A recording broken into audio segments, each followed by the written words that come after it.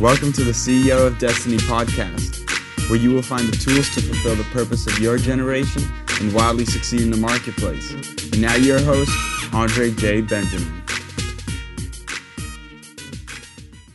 What do you think about Web3 and Ethereum with the ability to, basically the future of Ethereum? What is your confidence in Ethereum and kind of, the smart contracts? Just break that down a little bit based upon your understanding and Web3.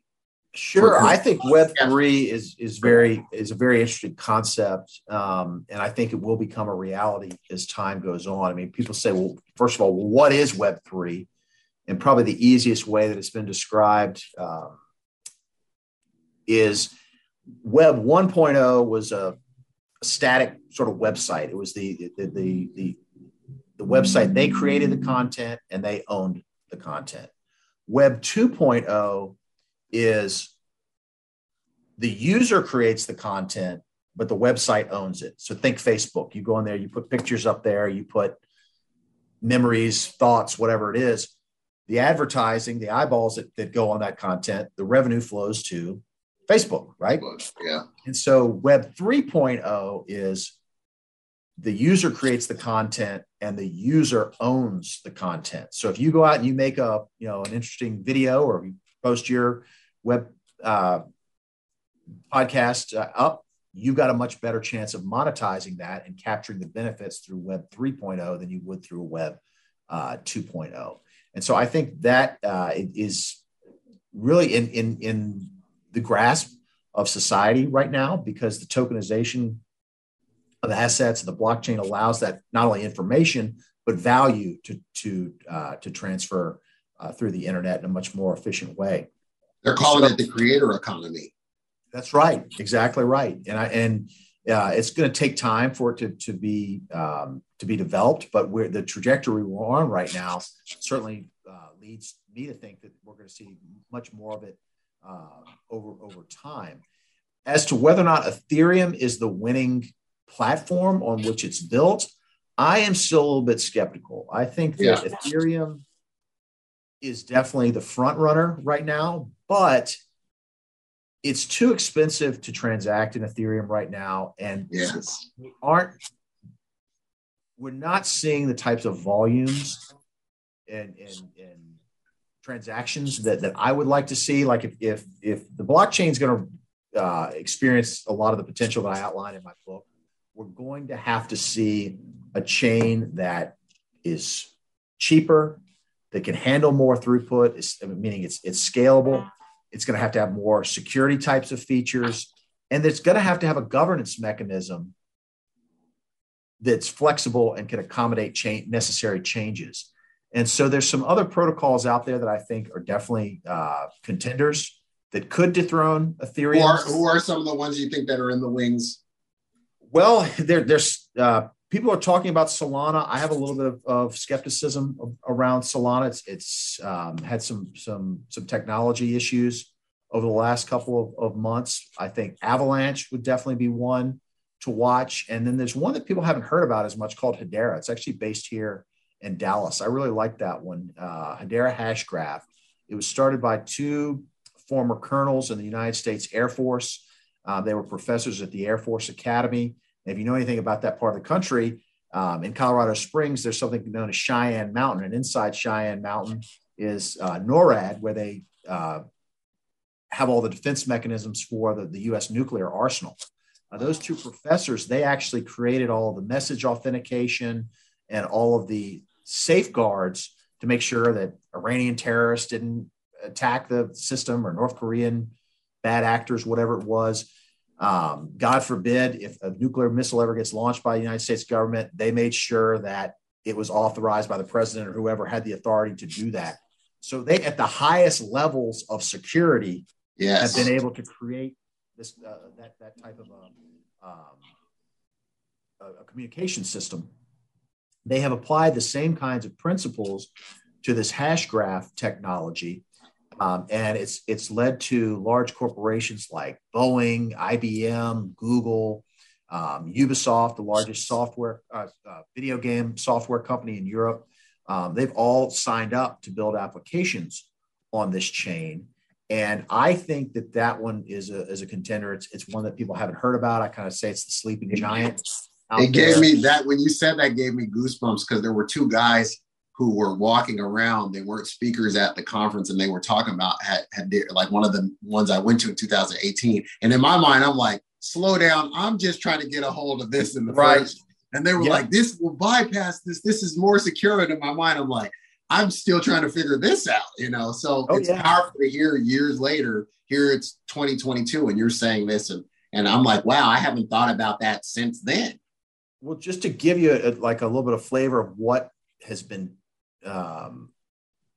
what type of transactions have been consummated on this Hedera Hashgraph blockchain. In Great Britain, you have the NHS, the National Health Service, which is the socialized healthcare system in the United Kingdom. They tracked all of the COVID-19 vaccines.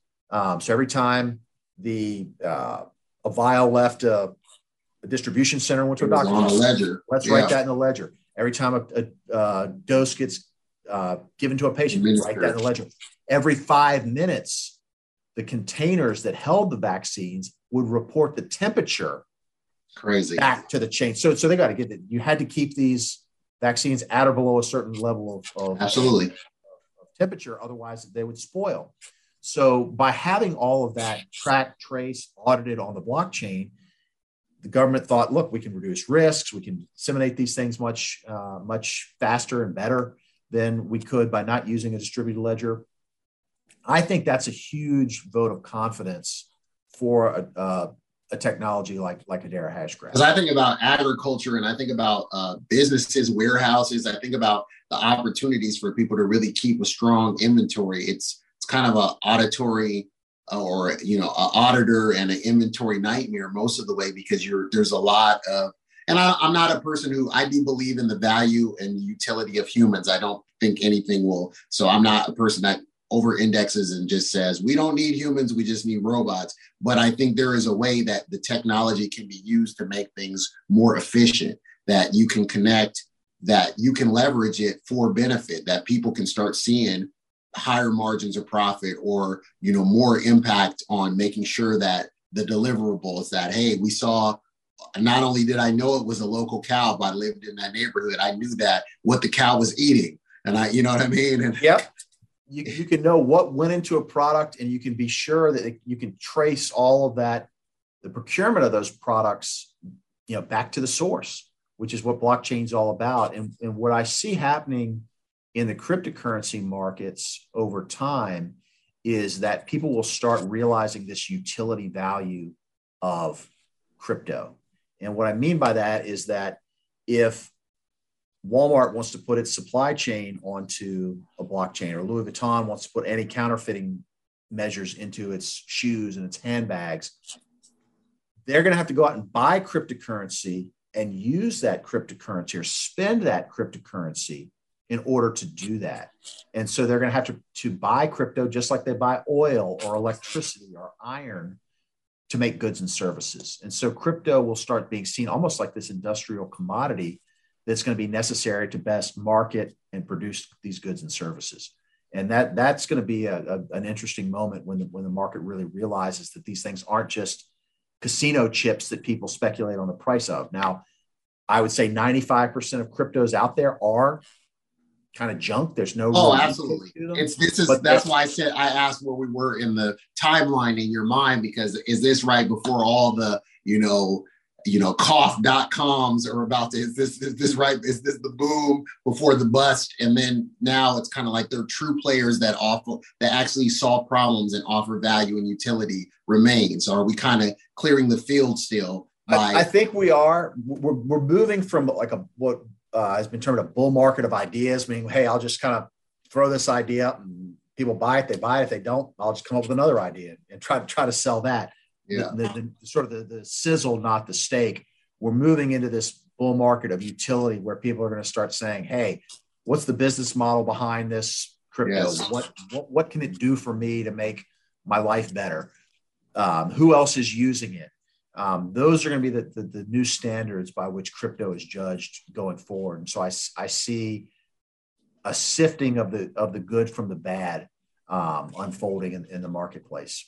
So when I started in 2018, it was funny because that's what was happening with the ICOs is you could have a group of teenagers in another country go and get the internet, get some photos of some people that look credible, put some bios up, have a white paper that set and raise the money and disappear because it was the Wild West, so to speak. You know what I mean? That people were just excited about the idea of like, this is so new. I want to be first in. And they just jumped and they didn't really do their diligence to say, okay, well, who are you? What is your track record? What value, what problems have you solved? Are you know what I mean? So I'm glad that you even pointed that out in the book. I'm kind of most captivated by the opportunities for creatives with things like NFTs and DAOs to get almost their bit of agency back as creatives, because a lot of times they were last to be paid. That's everything from, or they might not get paid at all, or they get ripped off in what they were doing, from playwrights to directors to, just inventors even, inventor. You had the guy who created the Super Soaker and, they were supposed to, and it became their best-selling product and they were supposed to pay him, but he had to go and audit the books and they owed him like another 40-something million back. And they had to, catch him up and keep on for the life of it. But just a lot of things like that, because we don't know all the weeds of legalese and how to keep up with the best attorneys and whatnot. What are your thinking? What is your thinking around ways for creatives to engage in this reformation? Because they might be leery of the tech and they kind of got burned by the older business models. Thank you for listening to today's episode. Do us a favor. If this was useful in any way for you, please go to iTunes and leave us a review. Reviews will allow others to easily discover the podcast. If you'd like more information and to receive a free download, rediscover your destiny, go to ceoofdestiny.com. Thanks again, and tune in next time.